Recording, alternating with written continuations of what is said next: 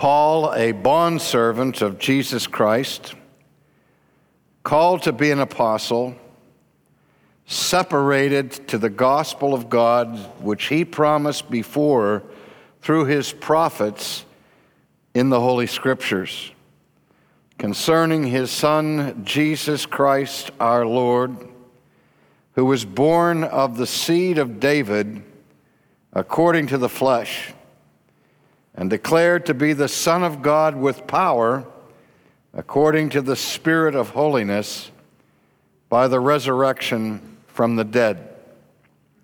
Through him we have received grace and apostleship for obedience to the faith among all nations for his name, among whom you also are the called of Jesus Christ. To all who are in Rome, beloved of God, called to be saints, grace to you and peace from God our Father and the Lord Jesus Christ. He who has ears to hear the word of God, let them hear. Please be seated. On the first page of my Greek Testament of Romans, I have scribbled at the top of the page a few significant dates. The first one is the year 386 AD. There in the latter part of the 4th century, there was this young man whose father was a pagan and whose mother was a devout Christian. And yet this man had devoted his youthful years to immorality. He had already sired one illegitimate son, and yet his mother continued to pray for his soul, sought the counsel of her pastor, Bishop Ambrose of Milan.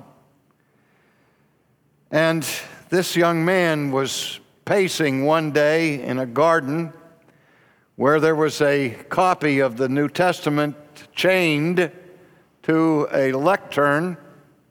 And as he was walking, he overheard children playing in the grass, and they were singing a refrain to one of their childhood games, and the words were these, "Tolle lege, tolle lege," which literally meant, "Take up and read."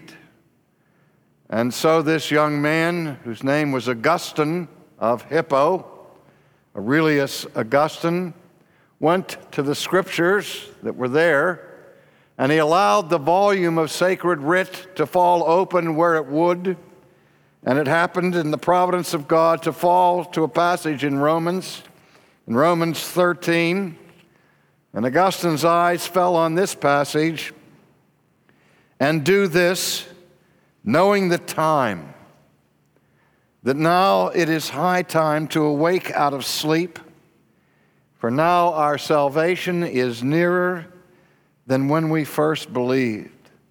The night is far spent. The day is at hand. Therefore, let us cast off the works of darkness, and let us put on the armor of light. Let us walk properly as in the day, not in rioting and drunkenness, not in lewdness and lust, not in strife and envy, but put on the Lord Jesus Christ, and make no provision for the flesh to fulfill its lusts." And as Augustine read these words, the Spirit of God took these words and pierced between joint and sinew, bone and marrow, to the very depths of this young man's soul. And by the power of the Word of God, with the Spirit attending it, Augustine was converted to the Christian faith.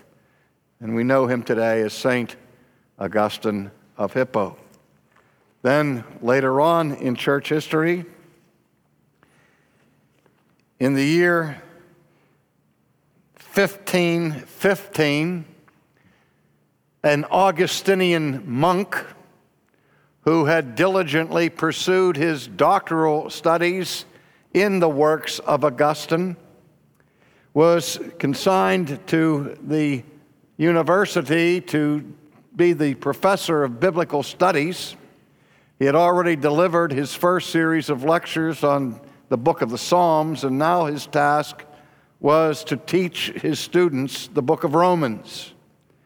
And as he was preparing his lectures on Romans and studying the first chapter of this epistle, he found a notation from an ancient manuscript of St. Augustine defining the righteousness of Christ, which Augustine said, as we will see when we look at that text, that when Paul speaks of the righteousness of God in the first chapter of Romans, it's not that righteousness by which God himself is righteous, but that righteousness that he freely gives to those who put their trust in Christ.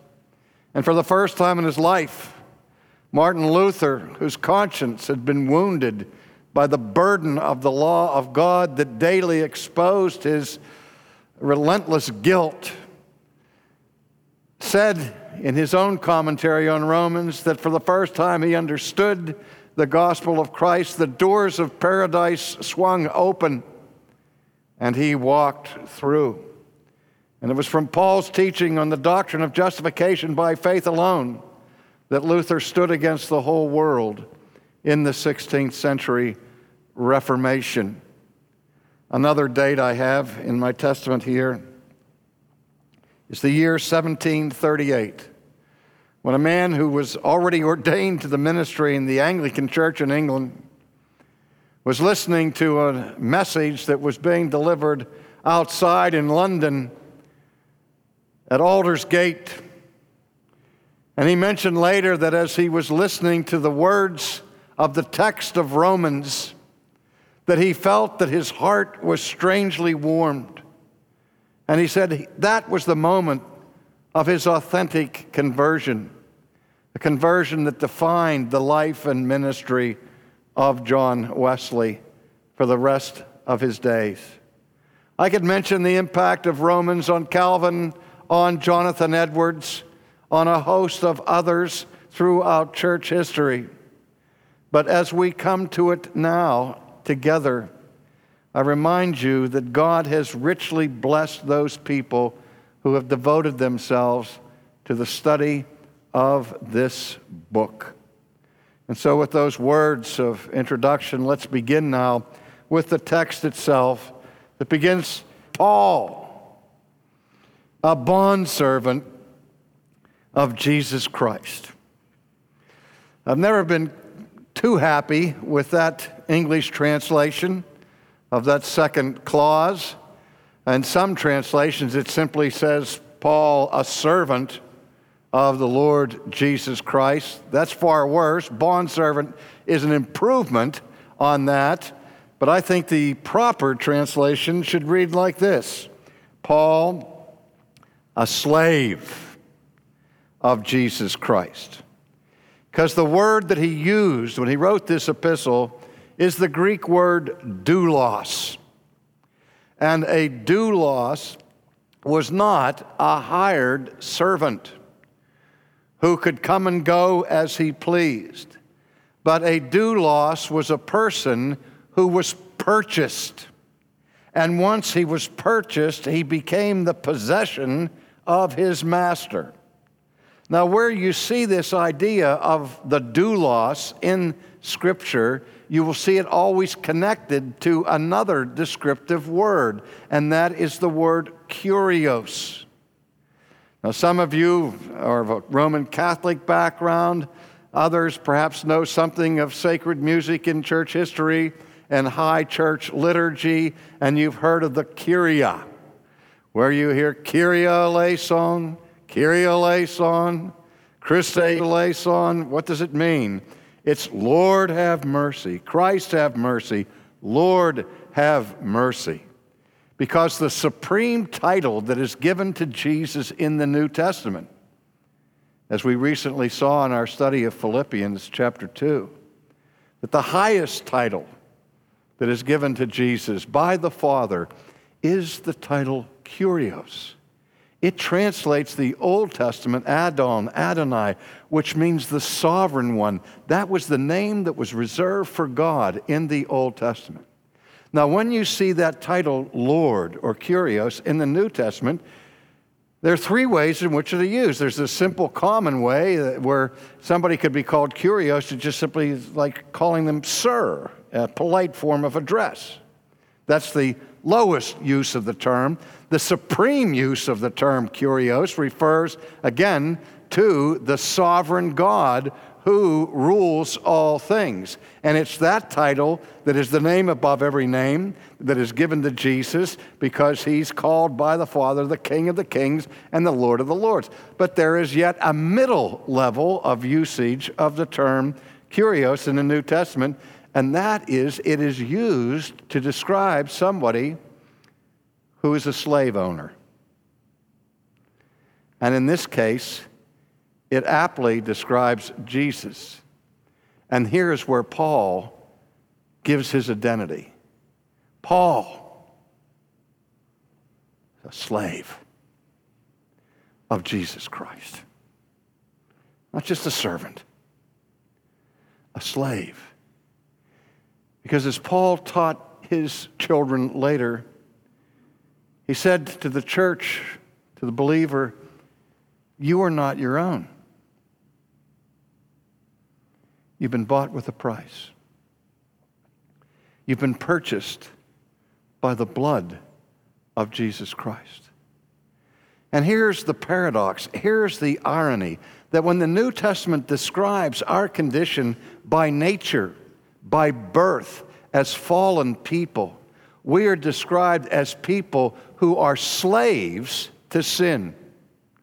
We are by nature in bondage to sin, bond servants of the flesh.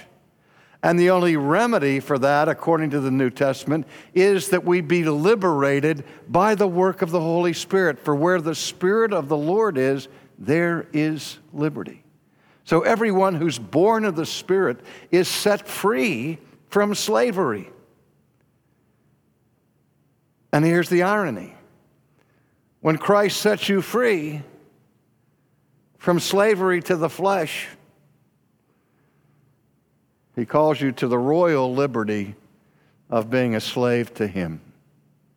That's what we mean when we call him Master. We are acknowledging that in him we go to get our marching orders. He is the Lord of our lives. We are not our own. We are not autonomous. We are not independent. And beloved, unless you understand your relationship to Christ in these terms, in all probability, you remain unconverted to this day. About 15 or 20 years ago in this country, there was a theological controversy that just blew up in evangelical circles, particularly in that circle of the Christian community that embraces a theology called dispensationalism.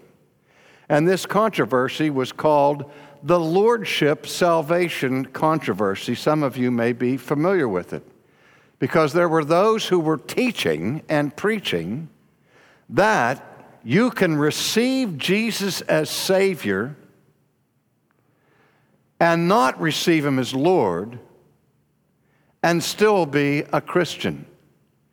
You may still be a carnal Christian, a disobedient person. No real change has taken place in your life or in your behavior, but you are justified by the faith and trust that you put in Jesus as your Savior. And of course, you should embrace him as Lord as well, but that's not necessary for salvation. Beloved, that was a pernicious distortion of the biblical gospel. And it gave multitudes of people assurance of salvation who were not saved. There's no such thing as a carnal Christian in the sense of somebody who's completely in the flesh.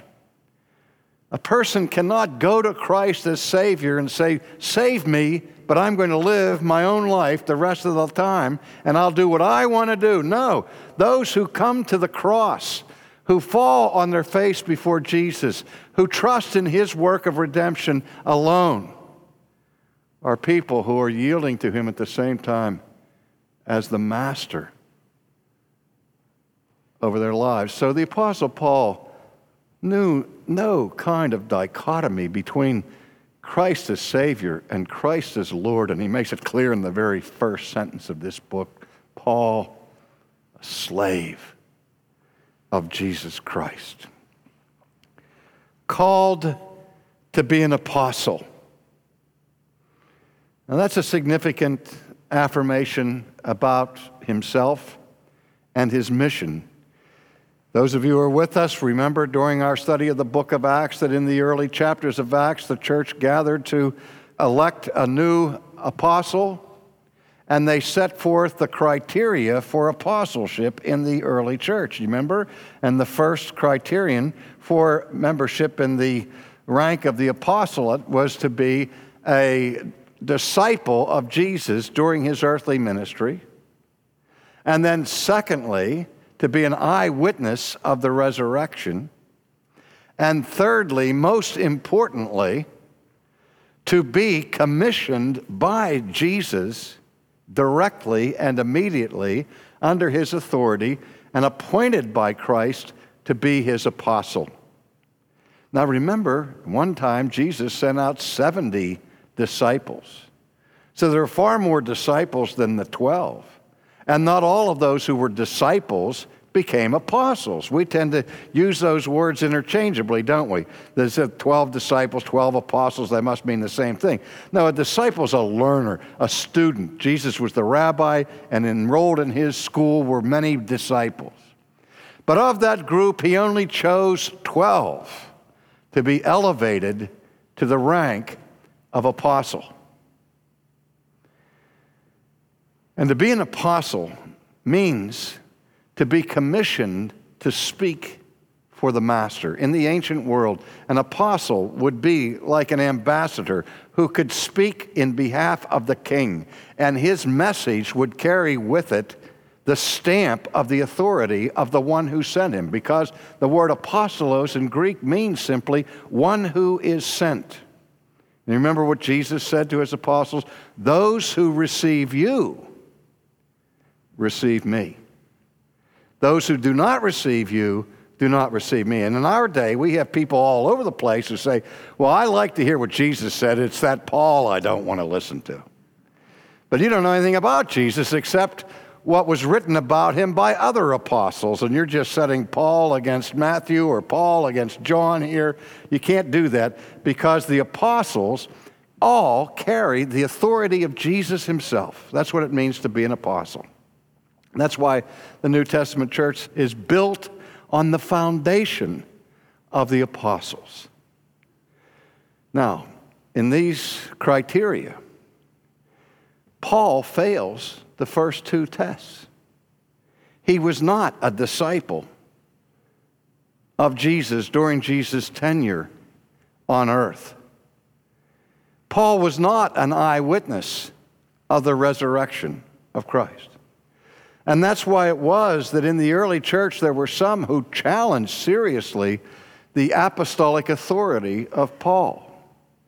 But the supreme qualification for apostolic authority was to be called directly and immediately by Jesus. That's why I'm sure 3 times in the book of Acts, the account of Paul's conversion on the road to Damascus, where Christ stopped him in his tracks and commissioned him to be his apostle, is repeated there in the book of Acts to remind the people that Paul is an authentic agent of revelation. He speaks with the authority of Jesus. And so he sets that forth right at the beginning. Paul, a slave of Jesus Christ, but I have a call. I have been called and I have been set apart as an apostle, called to be an apostle. The next phrase, separated. The Latin there is segregated, cut apart from the multitude to a specific, sacred, consecrated task. And that to which he was separated was this: called to be an apostle and separated to the gospel of God. This is what this whole epistle is going to be about. The gospel of God. But there's something here in this first line of Romans that we could read 50 times and miss the significance of it. When Paul says that he is set apart and consecrated, sanctified as an apostle for the gospel of God, the phrase that he uses here involves a part of speech in the Greek language, which is the genitive, which indicates possession. So when Paul says that he's separated to the gospel of God, he's not saying that I'm commissioned to announce a message or good news about God. But rather, this gospel to which I have been separated and called to proclaim is God's gospel. He's the author of it. He's the owner of it. And I am just simply the messenger who is called and set apart to proclaim to people a message that comes from God himself. Now, if I said to you, beloved, I said, boy, do I have some great news for you, that would pique your interest, but I said, but let me tell you, this great news comes from God himself. Now, you may at first blush think that I was nuts, and then upon second thought come to the solid conclusion that I am nuts. But if you thought for a moment that I were sober in such a statement, and that I really did have a message from God himself, good news, wouldn't you want to hear it?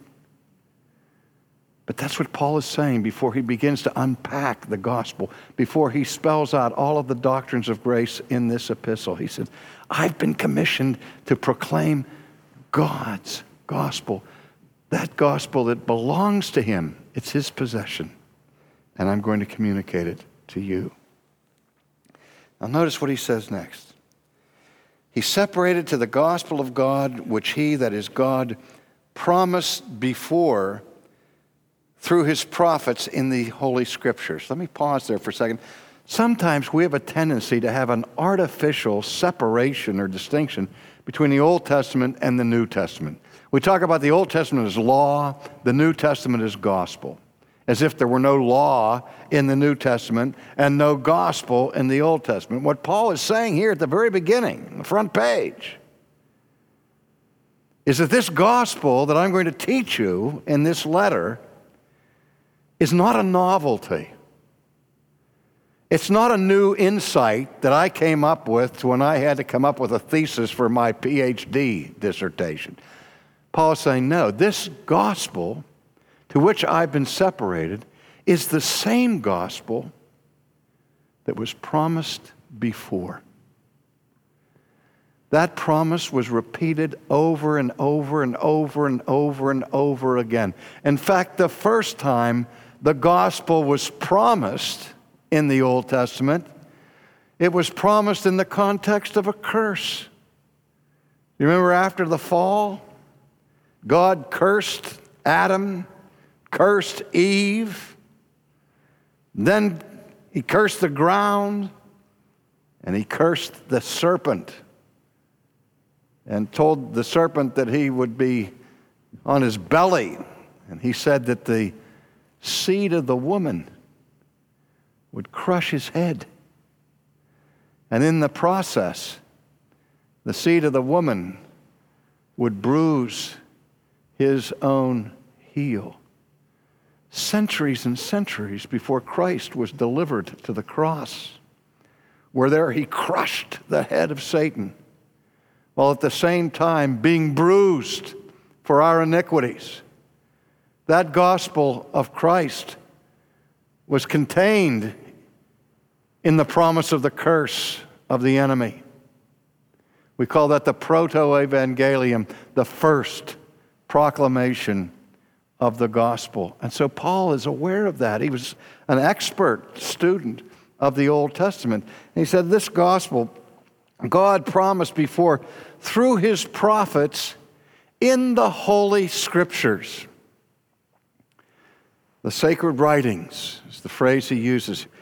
I heard not too long ago a professor say it used to be when Billy Graham was so successful in his crusades where he went all over America and indeed all over the world, and he was famous for holding up the Bible in his hand and say, the Bible says, and he would quote the Bible and use that as the authority from which he would call people to repent from their sins and to embrace Christ. We're all familiar with that.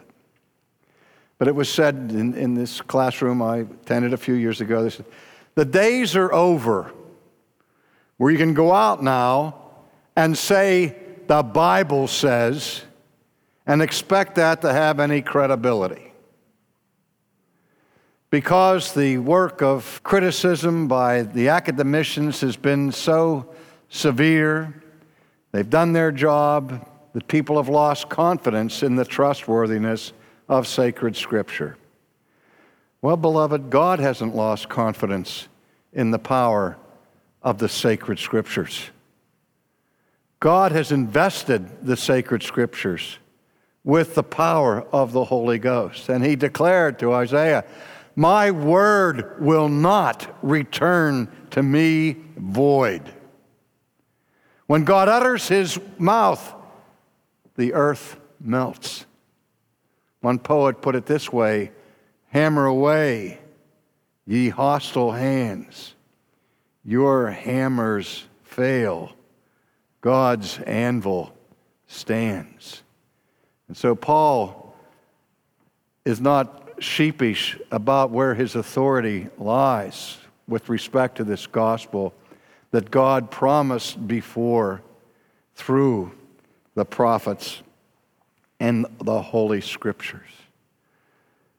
There is no greater source to my mind and to my way of thinking that gives me more confidence of credibility than the Word of God. I'm impressed by rational arguments on certain points, by the power of logic and the formal truth of mathematics. I'm impressed when empirical science does due diligence and verifies hypotheses in an amazing way. But nothing moves my soul, my heart, and my mind to acquiesce to its certainty than to find it in the pages of sacred Scripture. I've said this to our congregation more than once. I always get annoyed when I see that bumper sticker that says, God said it, I believe it, that settles it. I said, you got to get rid of that middle term. If God says it, ladies and gentlemen, it's settled. Whether you believe it or don't believe it, there is no higher court of appeal than the voice of God. And so it's perfectly appropriate for the Apostle Paul, when he's defending that gospel that he's been commissioned to proclaim, to say, look, it's found in Scripture. Let me take you back to Genesis and take you through Jeremiah and Isaiah and the Psalms. Just as our Lord himself, as he walked with the people on the road to Emmaus after his resurrection, and beginning with Moses and through the prophets, he opened up the Old Testament text to them so that they should not be surprised by his resurrection. And you remember then his identity was still hidden from them, and then they sat down to break bread together, and Jesus left them, and they suddenly realized who it was. And remember what they said? Did not our hearts burn within us when he was explaining the Scriptures to us? Can you identify with that? There's a bad kind of heartburn, but there's a good kind of heartburn, and this is a good kind of heartburn where your heart burns when you see the power of sacred Scripture authenticating God's truth over and over and over again. Which he promised before through his prophets in the Holy Scriptures concerning his Son, Jesus Christ, our Lord. There's that kurios and the doulos. Concerning Jesus Christ, our Lord. Here in this very brief passage, Paul is calling Jesus the Son of God. He's calling him the Messiah of Israel because that's what the term Christ means. Remember, Jesus Christ is not his name. Jesus is his name. His full name would be Jesus Bar Joseph or Jesus of Nazareth. But the word Christ is his title. And what that title means is Messiah. And so his Son, the Son of God, is the Christ, Paul is saying, who was born of the seed of David according to the flesh. This is very important to the Jew, because the Old Testament prophecies of the coming Messiah said that that Messiah would be of the line and lineage of David. Why does Luke spend so much time on the nativity of Jesus, bringing us to Bethlehem, the city of David? Because the Old Testament prophesied that the Messiah would be born out of the loins of David. He would be David's son, and yet at the same time, David's Lord. And so Paul reminds his recipients of this epistle here that Jesus Christ was born of the seed of David, kata sarka, according to the flesh. I mention that because this, again, is a very important phrase in the New Testament. The Greek has two different words that have reference to the physical nature of our humanity. Words that are sometimes used interchangeably, but not always. The more common word for body or physical character of people is the word soma. You've heard psychiatrists and psychologists who talk about psychosomatic illnesses. They're saying that these illnesses that you feel in your body have their genesis in disturbing aspects to your psychology and so on. It's not that they're not real, they are real, but they affect your soma, your body. But in addition to that term soma, there is this word sarx. And sarx also refers to the physical dimension of human life. And Paul will say elsewhere, I did not meet Jesus kata sarka. I never met him in the flesh. I met him in the power of his resurrection on the road to Damascus, but I never met him personally when he was in the flesh during his incarnation in this world. And that's what Paul is getting at here. But elsewhere, that term sarx is loaded with theological content, because the term sarx, which is translated flesh, is used to describe our fallen, corrupt nature. You know, when Jesus says that which is born of the flesh is flesh, that which is born of the Spirit is spirit. When Jesus says the flesh profits nothing, he's talking about our fallen condition, not our skin and bones, but our corrupt nature, which is set in contrast frequently in Scripture to the Spirit. There's a war in the Christian life between flesh and spirit. You still battle with the flesh. And it's not a battle with your physical body. It may include that, but the battle between the flesh and the spirit is the battle between the old man, the fallen, corrupt person, and the regenerated person who is now living by the Spirit of God. Paul will talk about that later on in this epistle. But now he's saying that according to the flesh, in terms of his physical humanity, Jesus was born of the seed of David. Paul here is not denying the virgin birth, where Christ received his deity, not from Mary, not from Joseph, but he brought his deity with him from heaven, and the virgin birth bypassed the normal human reproductive process, but nevertheless, touching his human nature, he was descended from David.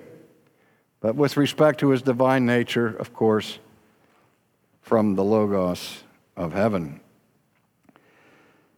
He was born of the seed of David according to the flesh and declared to be the Son of God with power according to the Spirit of holiness. And let me just talk about this for a moment. Paul summarizes the whole life and work of Jesus here.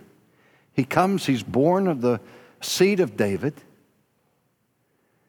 and then God verifies, declares him to be his Son in power. And obviously what Paul is referring to is clear because he mentions it in the next breath, by the power of his resurrection. When God the Holy Spirit raised the corpse of Jesus from the tomb, it was God's announcement to the world that this was his Son. And so, by what evidence do we believe that Jesus is the Son of God? By the testimony of God, who has declared him to be his Son through the power of the resurrection. Remember back when we were studying Acts and Paul went to Athens and he debated with the philosophers on Mars Hill there at the Areopagus? And remember, he said the former days of ignorance God overlooked when they had their monument to an unknown God. He said the former days of ignorance God overlooked, but now God commands all men everywhere to repent and to submit to Christ, whom God has appointed to be the judge of all of the earth, and who has declared him to be his Son by the resurrection. Somebody was in our church last Sunday morning. He was with a friend that goes to this church, this young man. He came out, shook hands with me at the door, and he said, "This is my buddy. He came with me today. He's agnostic." And I just stopped right there. I said, "Whoa, you're in serious trouble." I said, "Because you refuse to affirm the existence of God." Most agnostics use the term because they want to say, "I'm not a militant atheist." No, you're worse. Not only will you refuse to affirm the existence of God, but you blame God for your disobedience. You blame God for not providing enough information for you to make an intelligent decision. Well, as we will see in the rest of chapter 1, Paul labors the point that God has manifested himself so clearly to every human being that nobody has an excuse for denying him. And when God declares his Son to be his Son through the power of the resurrection, that may be all you'll ever get. You may be like Thomas and say, "Well, unless I see him and put my hand in his wounds and in his side, I'm not going to believe." Say that to God on Judgment Day, who has manifested the reality of Jesus through the power of the resurrection. And that's what Paul appeals to here. He said, "I'm not declaring to you that Jesus is the Son of God. God has declared that to you by the Holy Ghost in the power of the resurrection. And through him, we've received grace and apostleship." I could stop there and just say, through Jesus, we have received grace. And we've received the gift and the responsibility of apostleship. But grace and apostleship have a purpose here. We've received grace and apostleship for obedience to the faith among all nations for his name, among whom you also are the called of Jesus Christ. Do you see how quickly Paul moves here from his own call as an apostle to the call that was shared by every Christian in the church at Rome, to the call that is shared by every Christian in every church in every age? The Bible calls it the elect, the called out ones. The church is the ecclesia, taking the verb kaleo, meaning to call, and the prefix ek, meaning out of, that every Christian is called out of the world, out of bondage, out of death, out of sin, into Christ and into his body. And so he reminds them, I'm not the only one that's been called. But if you're a part of the church, then you too have been called out, separated by the power of the Holy Ghost. And what are you called to be? Well, he says in verse 7, to all who are in Rome, beloved of God, called to be saints. You know that's your vocation? What are you studying? I'm studying to be a saint. Think it'll ever happen? It's already happened. If you are in Christ Jesus, you are already numbered among the saints. The word for saint in the New Testament is the word that means sanctified one, one who has been set apart by the Holy Spirit, one who's been called inwardly by Christ to himself. And if you put your trust in Christ, you are right now, as I speak, a saint. You're set apart. You're a part of the invisible church, the church that is beloved of God. Finally, in this section, Paul says his traditional greeting, grace to you and peace. You know, in the Old Testament days, the Jews greeted each other the same way they do today. Shalom Aleichem. Peace be unto you. And the response would be, Aleichem Shalom, and peace also to you. You hear your Jewish friends say, pray for the peace of Jerusalem. The Jewish benediction for centuries has been that the Lord would bless you and keep you, and cause his face to shine upon you and be gracious unto you, lift up the light of his countenance upon you, and give you peace. Not as the world gives, said Jesus in his final will and testament before he left this world, but he left us his peace, peace that transcends earthly peace, peace that is permanent, a peace that is eternal, where the warfare between the sinner and God is over.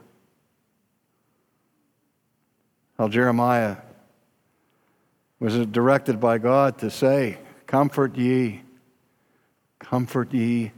my people, saith the Lord. Speak tenderly to Jerusalem, and cry unto her that her warfare is over, for she's received double for all of her sins. That cry, beloved, is pronounced to every Christian. That's why Jesus is the consolation of Israel. That's why he is our paraclete. He is the one who comforts us, because he gives to us the peace of God that cannot be revoked. It's not an uneasy truce. God doesn't rattle the sword every time he's distressed with your behavior. Being reconciled, being justified, as we will see later, we possess that peace right now and forevermore. And so that's integral to the apostolic greeting. Grace and peace, because they go together. Because the peace of God is not something we could ever earn, we could ever merit, we could ever deserve. That peace that comes from God is by his grace. And so what Paul wishes for his friends in the church in Rome is that they would receive the grace of God. Dear ones, that's my deepest prayer for each one of you.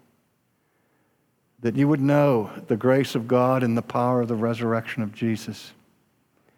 And that you would know his peace today and forevermore. And so we start this evening with the introduction, the greeting.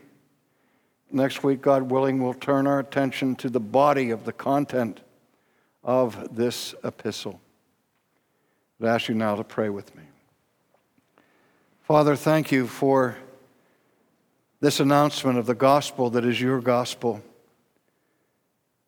The way in which you have declared Jesus to be your Son and our Lord. And you have called us to faith in him and obedience to him.